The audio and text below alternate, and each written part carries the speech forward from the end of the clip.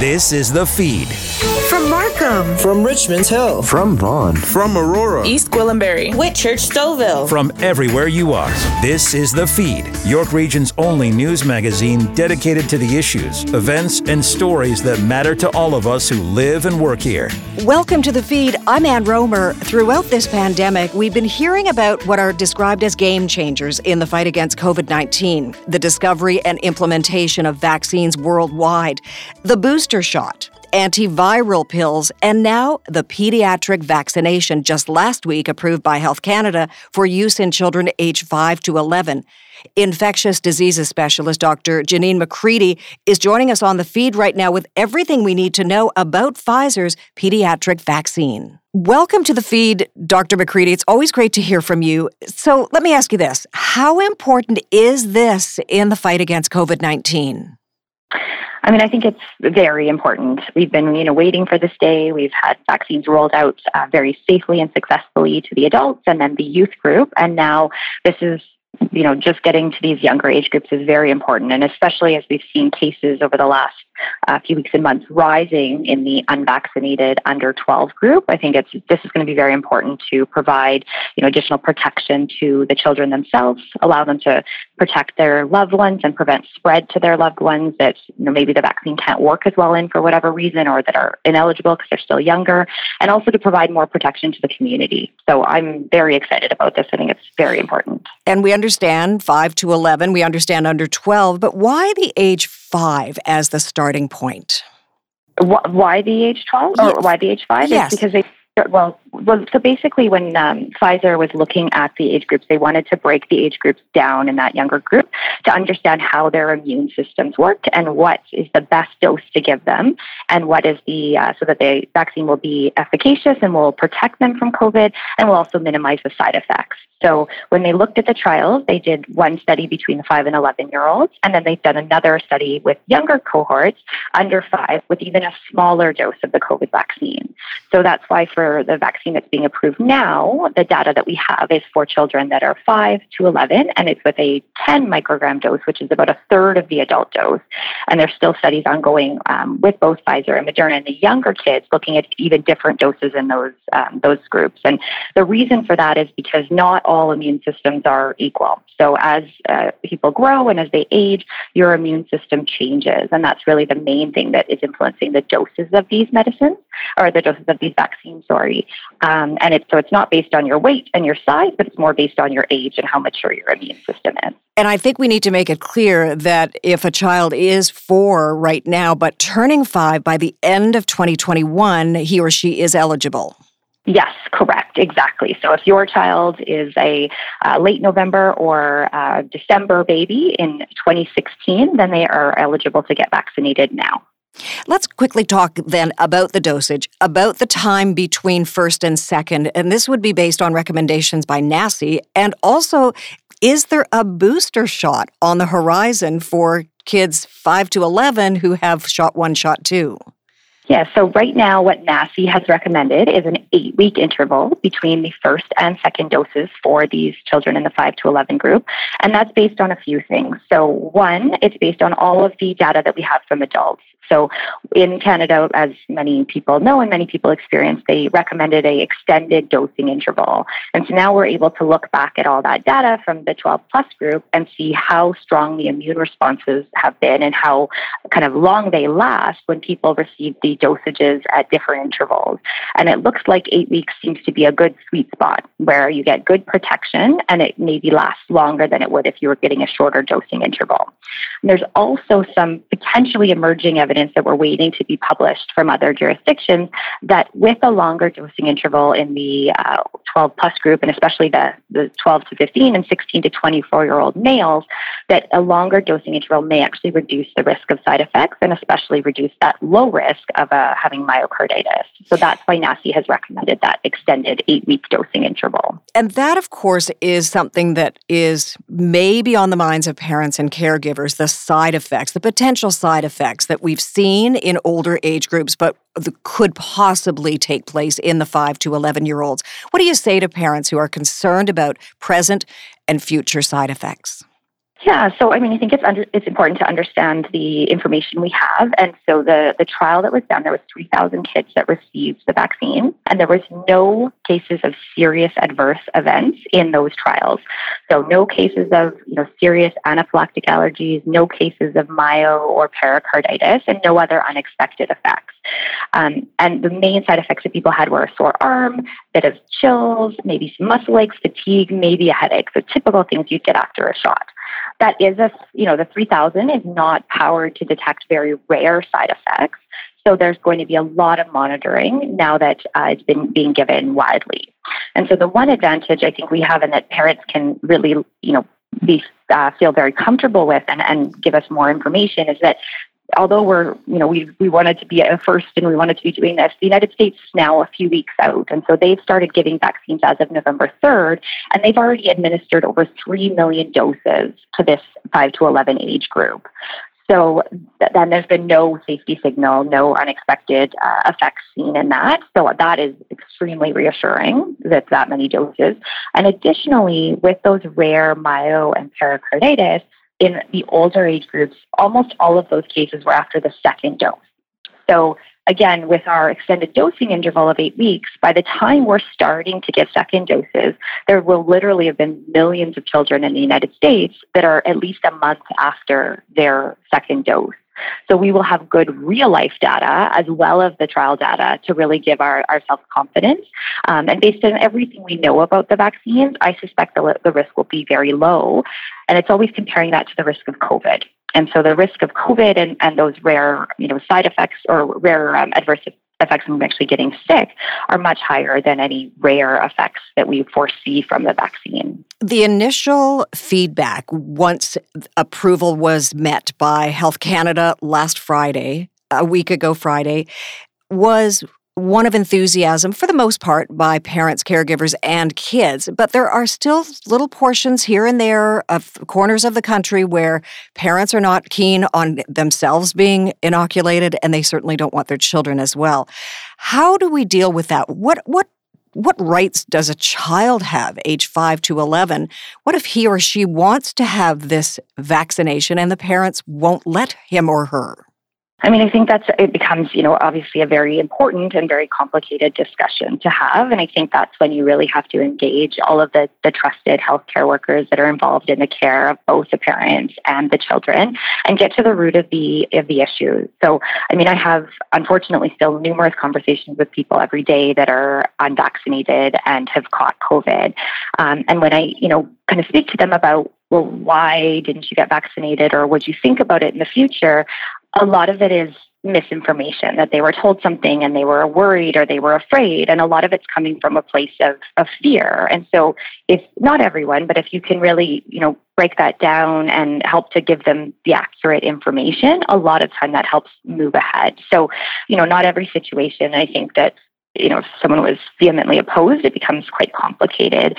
But I think at this point, those open conversations, that no one's forcing the kids to get vaccinated, that this is a recommendation, and it's really there to make everybody safer and to get to answer people's questions honestly and with the information we have, and to build that trust on an ongoing basis, I think is where we need to focus on right now. How do you suggest that parents talk to their children about the vaccine and about the ability now, the right to have the vaccination, the COVID-19 vaccination, and in particular in your own home? I understand you have a little girl. She's going to be 5 next month, and you have a little boy who is 8, and so both of them will be eligible to get the shot. What do you say to them? What's the discussion like in the McCready household? So, they're thrilled. My 8-year-old has been asking every day since we knew there were kids' vaccines if he could be in a clinical trial. And then when we saw the plane landing last week in Hamilton that said that the vaccines had arrived, he literally wanted to get in the car and drive there so he could get a dose as soon as possible. So he is prepared and ready to roll up his sleeves.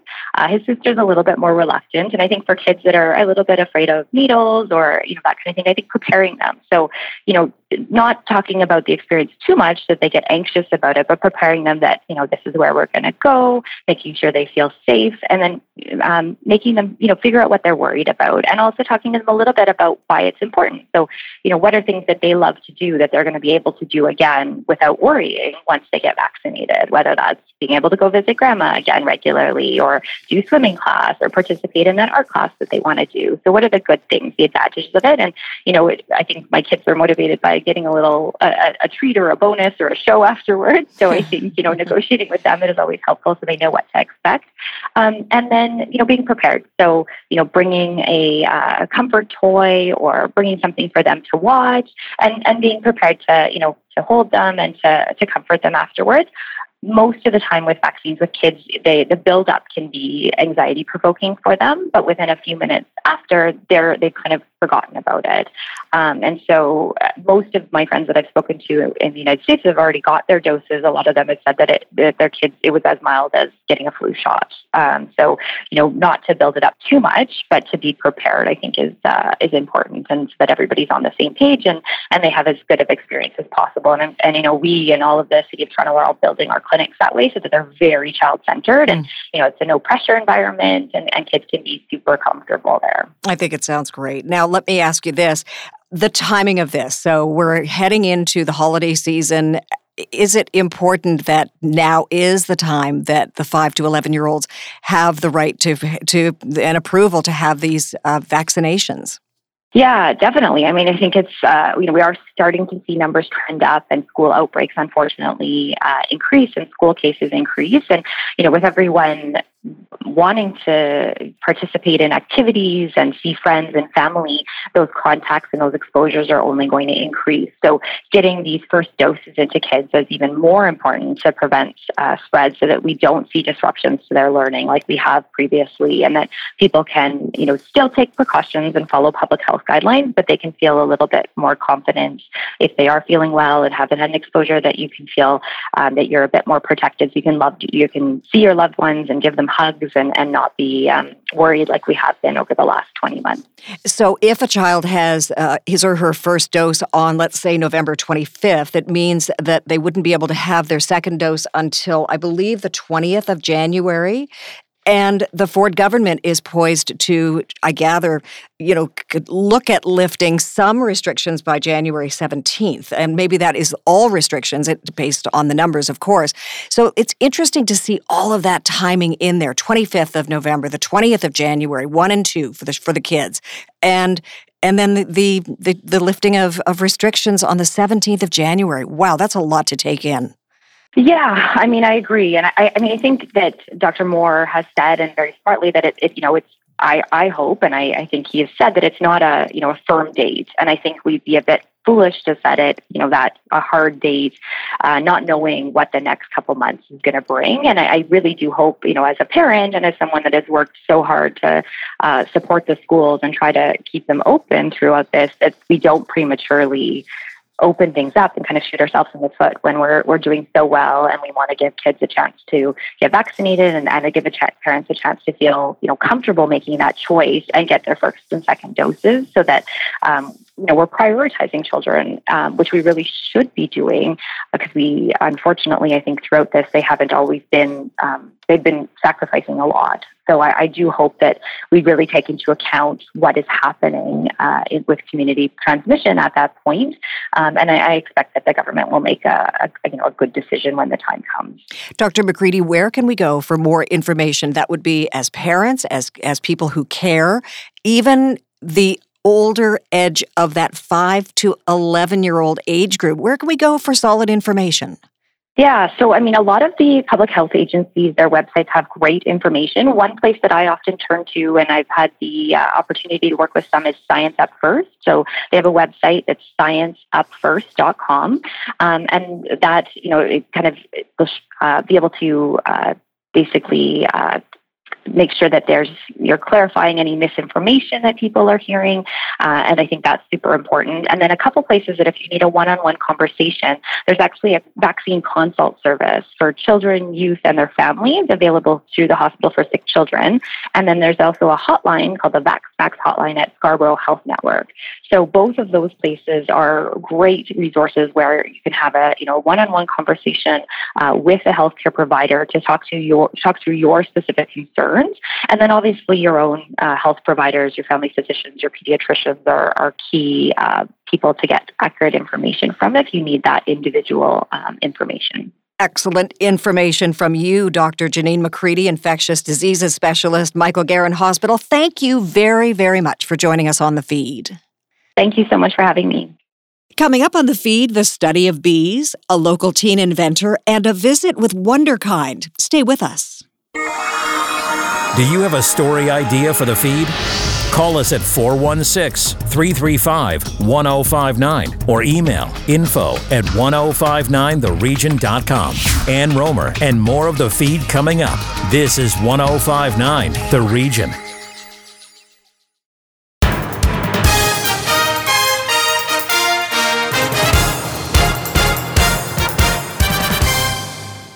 Welcome back. Congratulations to one of York Region's own. City of Vaughan resident and York University researcher Sandra Rehan has won the prestigious EWR Steacie Memorial Fellowship for her trailblazing research into the behavioral genetics and molecular ecology of bees in an effort to try and conserve, also increase diverse bee populations in urban settings. Joining us now on the feed to help us understand and a little more of an explanation is Sandra Rehan, Associate Professor of Molecular Evolution, Department of Biology, Faculty of Science, York University. Welcome to the feed, Sandra, and congratulations from all of us here at 1059 The Region. Thank you very much. So, Sandra, why is the survival of the wild bee population in cities at the center of your research? Well, interestingly, I started studying bees about 15 years ago, before we even knew they were declining. So I started studying bees out of an interest for their natural history and behavior and their diversity and their beauty. And then years later, it became known that bees are declining. So I had some skills that were useful to address bee declines, and I feel very compelled to contribute my expertise. But it's interestingly not how I started. It's kind of how we've ended up. And why is the bee population on the decline? And does it have anything to do with climate change?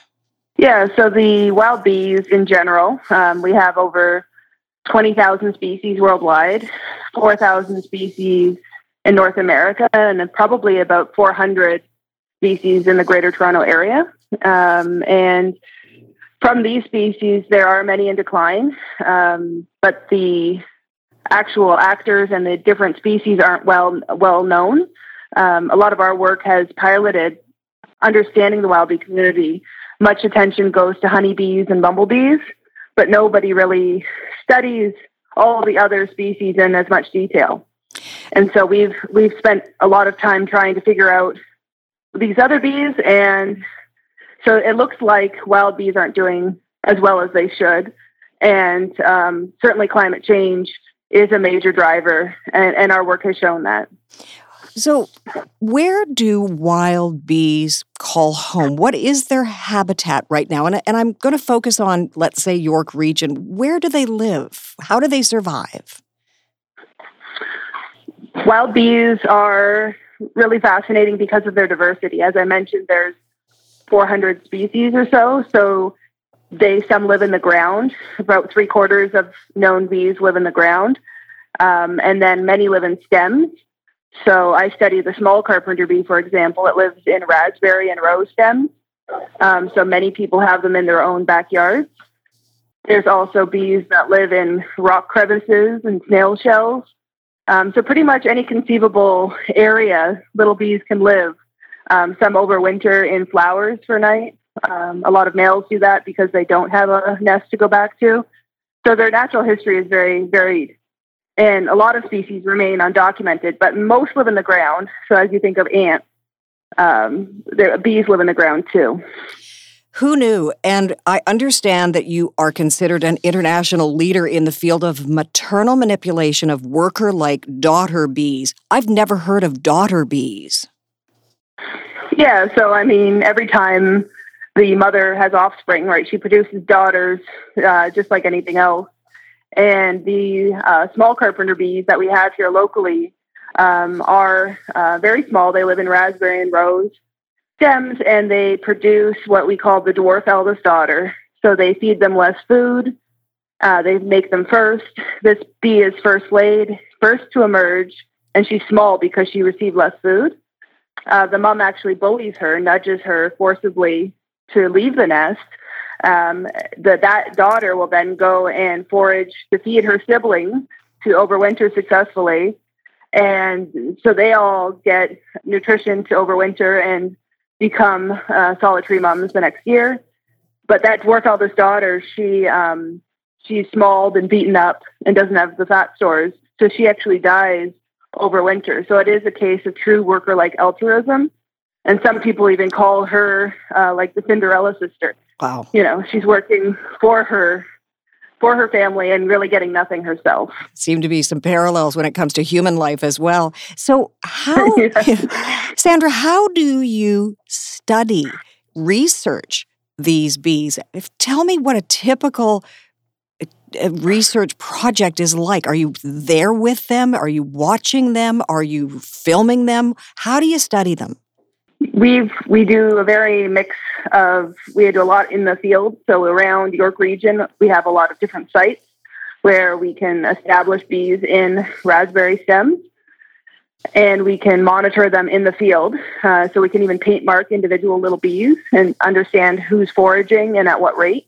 We can remove bees from the nest and see what the effective no mum does or no dwarf daughter does on the colony. So we do a lot of work in the field to understand the bee in their natural habitat. But we also bring bees back to the lab.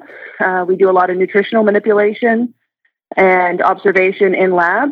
We have observation nests, so we can use infrared cameras to look at their daily habits without them knowing. And we can modify every variable you could imagine in the lab because we can control for a lot of things. And so I have students who really enjoy raising baby bees and feeding them different things. And so we look at their nutrition and how well they do on different diets. And that's a really important factor in understanding bee health. You know, it's interesting. Wild bees in general, have become almost a bellwether insect when it comes to trying to understand the ecosystem and also their role in it. So how would you describe the importance of the bee population on a forward-going basis when it comes to our ecosystem? Right. The wild bees are really underestimated. I always call them the unsung heroes of the pollinator world. Honeybees get all the credit, but they only do about 10 to 20% of the pollination, studies have shown. So here we have the wild bee doing 80% of the work and getting none of the credit. So conserving them and sustaining them is vital for our green spaces, for our food supply. So we need them a whole lot more than they need us. And so from a biodiversity conservation perspective, they're vital to preserve just because they're critical wildlife. But from a human perspective, they're vital. If we, 1 in 3 mouthfuls of food we eat comes from wild bees. So moving forward, we really need to manage land better, control pesticides and things like that a lot better, and just have a better general education and understanding of them if we hope to kind of coexist with them moving forward. Hear, hear.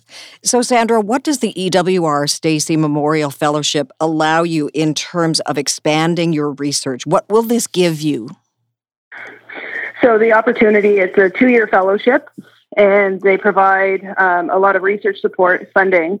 And so with this funding, I'm able to do research not possible before. And so we're able to hire students and technicians to train the next generation of bee biologists, but also to facilitate this research.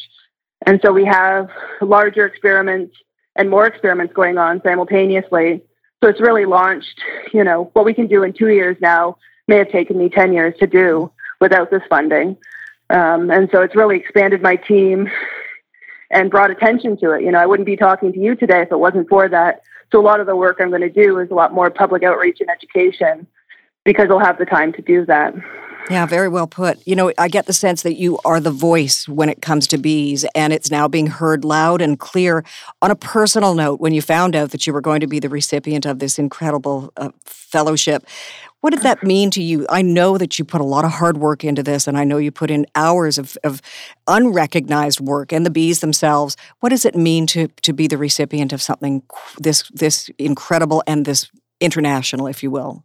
Yeah, I was truly shocked. I mean, the president of NSERC himself called my home and thanked me for my research and thanked me for contributing to that research in Canada.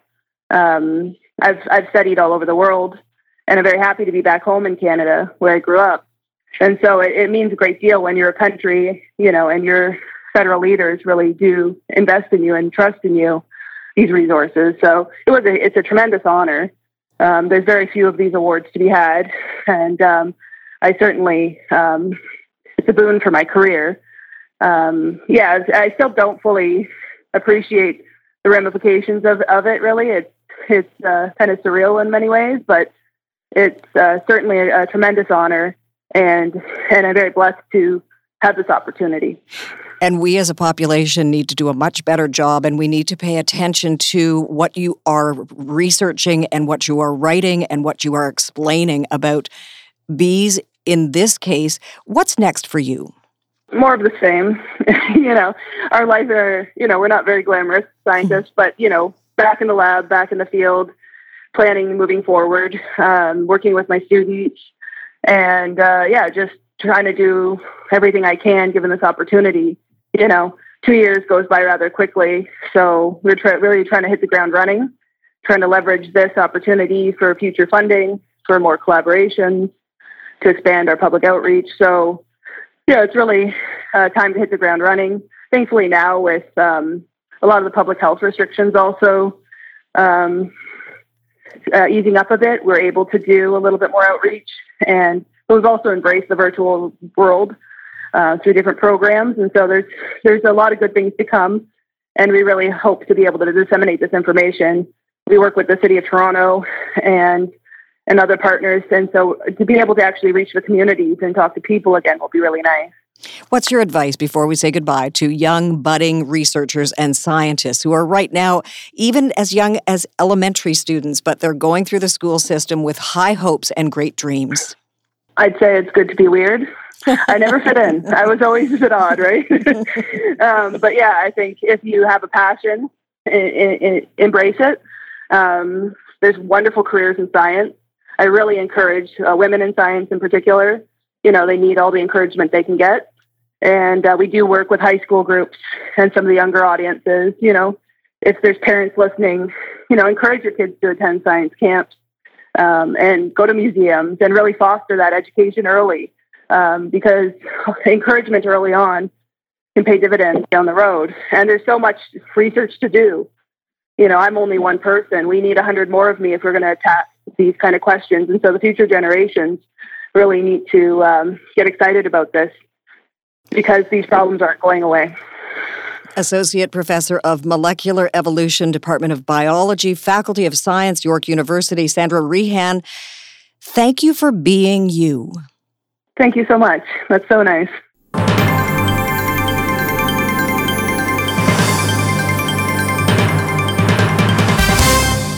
Still with York U, an award-winning student inventor, Jim Lang, with that story. Well, the other day, they had the United Nations International Invention and Innovation Awards held in Geneva, and a young man from North York won the bronze medal representing Canada in the International Federation of Inventors Association among the top 1,000 inventors around 35 countries. Thrilled to be joined by Erfan Nouraee. Erfan, how are you? Hi, thank you, Jim. Thank you for having me today. The pleasure is all mine. You've received accolades from the UN, New York University, John Tory, the mayor of the Toronto, the premier. It's an incredible story. More incredible, you're 19. Where did this passion for inventing things, where did it come from and when did it start, Erfan? Yeah, it actually started when I was when I was 8 years old, I had a passion in making things, and I would take my hot glue gun and the garbages and the household items around me, and I glued them together to create inventions. That's awesome. And of course, it never worked. But the idea of taking the resources around me and piecing them together to make something better, came to me naturally. And from that age, from that young age, I was very much reading and learning, watching documentaries, and reading many scientific books. And I read a lot. So, and I remember I had a book. It was called How Things Work, and it was very exciting for me. Okay, so tell us about this invention you came up with that you won the bronze medal at this prestigious competition. Yeah, it actually, so when I came, the inspiration behind it was, I actually have two inventions. So one of them, I invented one of them when I was 16 years old. I came up with that idea at 16 years old. And for the second one, I was 18 years old, and the idea behind that is to remove noises for optical signals. For example, you have a message, or you want to send a message from point A to point B, and maybe you have a picture, or you have a text, or a voice message. So if you want to transfer this message by light, we will have a higher speed to transfer the information. So in this invention, we actually transfer information by light because we're going to have a higher. But in industrial level, there are some kind of problems like noise, and they will reduce the quality of the message. So this invention comes with this idea that it removes the noise from the optical signals, and then it gets the quality back with lower cost and higher quality. And these caught the attention of many investors and our professor at university, and they liked the idea of reducing the cost and the energy to provide something to get back the quality of the message in transferring information by light. And that really is the future, Erfan, because it's getting quality, but reducing the energy it takes to do it. It's getting our lives more efficient, but also helping the environment at the same time. Yeah, exactly. As you said, it gets the 5 top sustainable inventions, and in the science fair, and I usually try to come up with inventions that are sustainable, and they can help our cities, our communities, and our planet to make it a more sustainable place for its citizens. Now, Erfan, I've read stories and biographies of other famous inventors, and they talk, on and on about how they had so many failed experiments before they came up with the right one and came up with the invention, like the light bulb. How many different iterations of this invention did you go through before you found the right one that you said, this is it, and it worked? Exactly. So, yeah, the failing is actually a part of inventing. If you're not failing enough, you're not innovating enough. So this is a quote from Elon Musk. So failure is really should be included in the work because you can find the reasons behind what we have not done in the process of innovating and in the process of engineering design. So it totally depends on how we find the problem and how we can creatively solve that problem by giving some creative solutions that are not existed and that are sustainable, that help our communities and people's lives. So it totally depends on the problems and the solutions. A lot of people are listening to this, Erfan, and thinking this is a brilliant young man coming up with inventions to make our life better, but he's 19. What kind of music do you listen to? Do you watch certain movies? You must have a little bit of downtime, don't you? Yeah, Yeah, I also for movies I watch, like the Carrot War or any like inventors, like Tesla or Thomas Edison documentaries. They are really inspiring for me, and I take them as my leader, and I follow their steps, and I hope I can contribute to the inventing world, like making inventions, patent them, and commercialize them for the economy. They are inspiring. So you are at the Lausanne School of Engineering, and obviously engineering and invention is your passion. What's next for you, Erfan? Yeah, I would like to be the voice for many young people, and I want to support them. I want to I want to host some meetings for them and to help them, for those who are interested in inventing and innovation. And I want to host some meetings for them. And also, I'm working on my third invention, and I'm trying, and also I'm trying to commercialize my second invention. And with Government of Canada, we are in negotiations, and I hope we and some incubators like in university, and I hope we can do that in 1 year.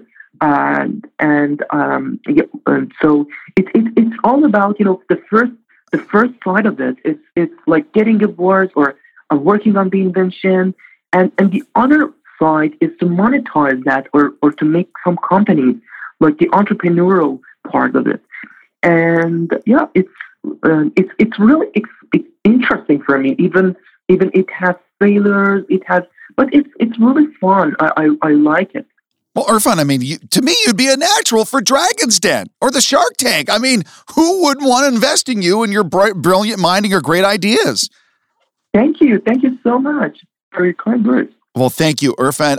We can't thank you enough for your brilliant mind. I know there's a lot of young people listening to this and thinking, you know what? He's inspired me. I'm going to see if I can invent someone. So it's the youth of Canada that's going to make this country great in the future, and you're definitely one of it. ErfanNouraee, a gold medal or a bronze medal champion at the United Nations International Invention and Innovation Awards in Geneva, winning a bronze medal, the Pride of North York. Erfan, thank you so much for joining us. Thank you so much for what you do, and I know all of our listeners are thrilled to find out what your next invention is going to be. Thank you so much, Jim. Thank you. Thank you for your support and your colleagues at 1059. Thank you. You're very welcome, my friend.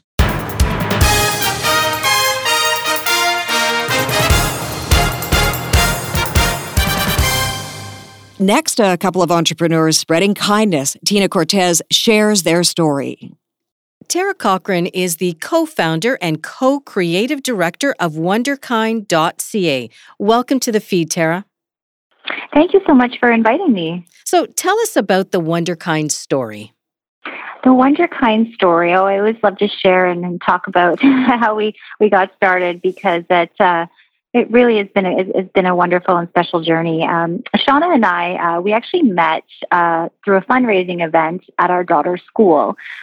We worked on a project together for about 6 or 7 months, and the whole premise of the project was to bring together local community vendors and the school in the neighborhood, and bring together an event that would work together with the vendors and the school.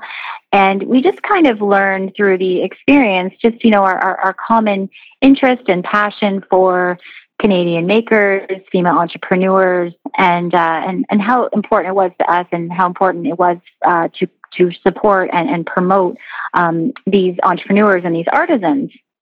And we also started to talk about, in our previous careers, I come from advertising background, and Shauna used to work in publishing, and how we would spend so many hours and time and weekends, which we loved, but we would be going to local markets and researching and finding options for gifting. And we talked about, wouldn't it have been wonderful if there had been this service that has these values and shares these values, that kind of simplifies it, makes it more convenient and accessible. Sometimes we'd be putting together one gift and ordering products, from 5 different provinces. So that's kind of how Wonderkind came to be. We started to talk about this idea. We came up with a business plan, and after about 1 year, it came to be. So the inspiration then was a school event, a fundraiser. Is that right? Well, that's how Shauna and I met. Okay. And then we started talking about, just our interests and our life experiences and what we were passionate about. And then it kind of talking about, wouldn't it be great if this service existed, if this opportunity where you could gift and you could give back at the same time, but give items that are made to keep and they're made to treasure and use and also be eco-conscious. So that was really kind of the inspiration and the timing of where we were at in our lives and what we were looking for a new venture. Now, we heard stories from businesses throughout the pandemic that they were forced to pivot because of the pandemic. Did that impact your business as well? Absolutely. I mean, we had just launched our website in September of 2019. So we were very new and, within a very short period of time when the pandemic hit, we definitely we had to sit down and thought, what does this mean for us, for our business, that we had fortunately had established from the beginning an e-commerce website. So we were set up to sell online. We did offer food products for the home, things that people could use, and we could do shipping and local delivery. So it did adapt. We also really felt, how can we, we work with over 100 makers across Canada, and we saw such a scale of, different experiences through the pandemic. Some of the makers, their businesses were online and they really started to grow. And then we had other makers that, had to give up their workshop or their studio and move and adapt. And it was just really heartbreaking to see that. And we were all kind of going through it together. And I know there's just, so many businesses and so many different experiences. But for us, we definitely had to adapt, not only as a new business, new entrepreneurs, but finding our place and, really figuring out how to bring it all together. And we also started to put together care packages and including products from makers across Canada that we could also bring together in these bundles. And that became really popular. So people were sending, care packages with, laundry detergent and soup mix and soap and things like that. So our offerings started to adapt. And we definitely learned so much and still continue to learn and definitely very grateful to still be open and offering our service. So do you have a brick and mortar store or is it just about the website? So we actually have a workshop in Toronto, and that's where we do all of our shipping and receiving and our curating. So we do have a space, but we don't have a retail location that's open to the public. So we're not a retail store to go in and out of. We're a workshop space and shipping location. So your website, Wonderkind.ca, the headline there reads, Thoughtful Gifting Simplified. Explain that to us. Thoughtful gifting simplified is, being thoughtful and choosing items. It shouldn't have to be complicated. We'll talk to some customers and they're like, they're almost troubled over, finding the perfect gift and they want it to be thoughtful, but they don't have a lot of time. And it doesn't need to be complicated. There are so many amazing, talented artisans and makers in our community and across Canada. And, there's so many things. And so we want you to know that, we can still capture that thoughtful, meaningful gifting, but it's not complicated. It's simple. And that's what we're here for. And we do all of the research. We scout, we have relationships with our makers, some of our corporate partners. We do branding on some of the products. So we're just really here to make the process easy because we don't want people to be intimidated by the thought of having to go out and get a bunch of gifts and then kind of defaulting to the quick or the standard thing that they've been doing over and over again. We can put together gift sets that have, some of our gift sets have up to products from 7 different provinces. Not everybody has time to order products from 7 different provinces and bring them together, but that's what we do. So it's thoughtful, but we're here to simplify it for you. Okay, so how does a shopper get started? The shopper gets started. Well, we have two options on our website. You go to Wonderkind.ca. That's our website. We have something called Create Your Wonderkind Surprise. So that is a really fun and interactive Q&A that you go in and you can fill it out for yourself or for someone else. And then we create a surprise gift for you or your giftee. So you don't know what it's going to be until you receive it. So we have that that option. And then we also have our shop page, which is pre-curated gift sets that you can choose from. So 2 options there, both available on our website. And so can we shop for everyone on that Christmas or holiday list? Well, we definitely like to think so. We don't carry products for children at this time. Our products are for 19 and over. But when it comes to, mom, dad, sister, brother, for them, for your colleague, corporate gifting, appreciation gifts, we have lots of variety. We work with over 100 makers. We also, every gift set that is purchased, we have a partnership with 3 registered Canadian charities: Opportunity International Canada, Dress for Success Toronto, and also Second Harvest Food Rescue. So a portion of sales also support these organizations as well. And who are the entrepreneurs or the businesses that work with Wonderkind? Well, we work with a variety. I mean, we have artisans that, glass blowers, chocolatiers. We have, printing companies, jewelry makers. All of these are women-led businesses. So all of the companies that we work with are founded or co-founded by a female entrepreneur. And they are incredible individuals, amazing artists, and they're doing amazing work in their communities as well. It certainly sounds like Wonderkind encourages learning and sharing and support of other entrepreneurs. Is that right? That's the heart of what we do, and that's what Wonderkind is. It's the imagination, the creativity of surprise, the gifting, and also the magic and the artisans and the work that they're doing and their stories and their journey, and then the kindness of supporting them and gifting to each other in a meaningful way, and then giving back to the community. It really is encompassing of all of those things.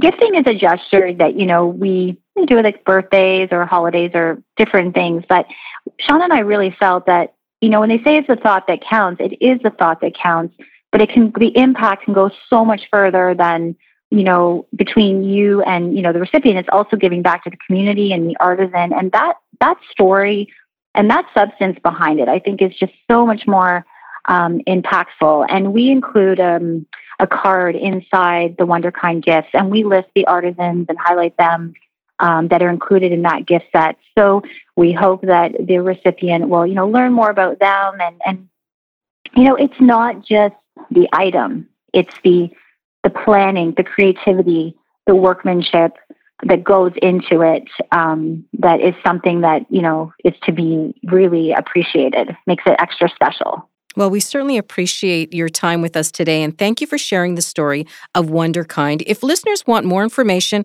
or perhaps they're ready to shop, can you provide those details? Absolutely. Our website is Wonderkind.ca, and you can find all of our information there, and we'd love to hear from everyone. After the break, winterproofing your home. Follow us on Twitter at 1059TheRegion. And Rohmer, and more of the feed after the break. This is 1059 The Region.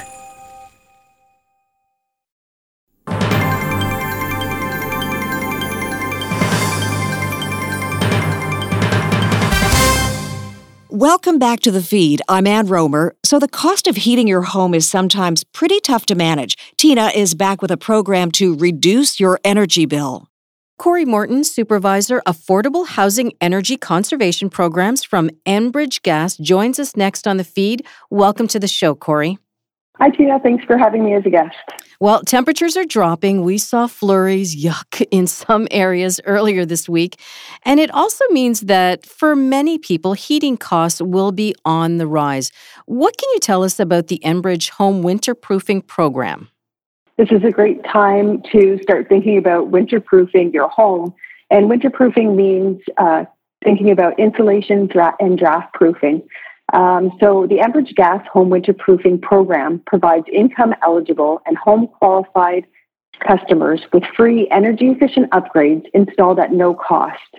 So some of these upgrades include attic, basement, and wall insulation, draft proofing, and smart thermostats. You mentioned income eligible. What exactly does that mean for our listeners?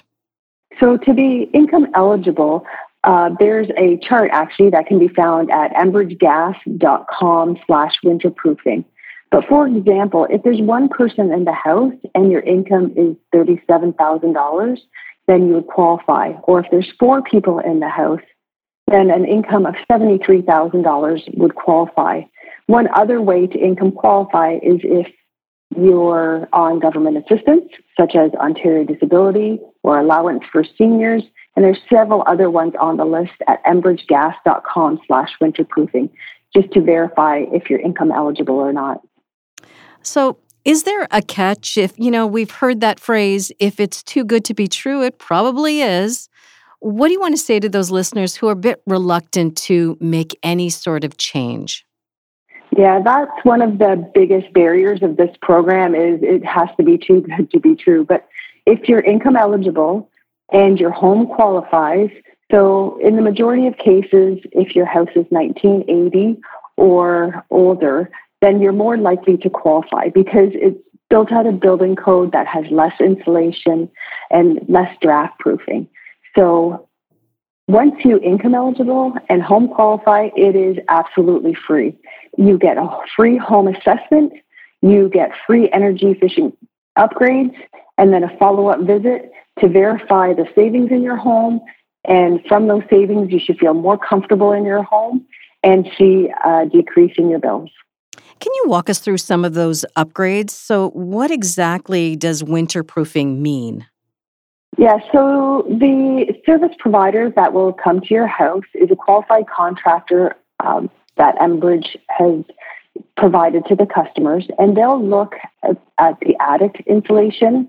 So they'll pop off the attic hatch and measure the insulation that's there as a way to verify, how much more attic insulation is needed. And then they'll go in your basement, around the basement headers, and do some investigation and take some pictures in order to verify that the insulation is required. And for smart thermostat, if you have an older programmable, a smart thermostat, some of the products we use are like Nest and Ecobee, and they automatically adjust to your schedule. So the savings just become automatic. So if someone does qualify, how long does the whole process take? So we're ready and have the capacity to do things immediately. It really comes down to the homeowner's schedule and when we can come to their house. So it can be as quick as the customer wants it to be. And how many have already benefited from this program? Do you know? Yes, we've done over 22,000 homes have participated in the Enbridge Home Winterproofing Program. And we estimate that there's approximately 400,000 customers that could income qualify. So if you know somebody who you think may qualify, we use segments like this to get the word out and word of mouth and just get this out there. It is free. There is no catch once you income and home qualify. And we don't want anybody to be concerned about this program. So you've talked about winterproofing, but are there benefits during the summer season as well? Yes, definitely. So as much as in the winter season, the warm air is kept inside. If you're cooling your home with air conditioning, that cool air will also retain inside the house better. So there's energy savings on both the gas and electrical side. So where can our listeners learn more and find out if they qualify? So you can go to enbridgegas.com/winterproofing. The online application is there, as well as all the information that you need to, either self-qualify or just apply and have our delivery agents, go through your application to qualify you. That's terrific. Thanks for the information, Corey. Thanks so much, Tina. If you missed any part of our show, please go to 1059theregion.com or wherever you get your favorite podcasts, including Apple Podcasts, Spotify, Google Podcasts, Amazon Music, and Audible. I'm Ann Rohmer. Thank you for listening.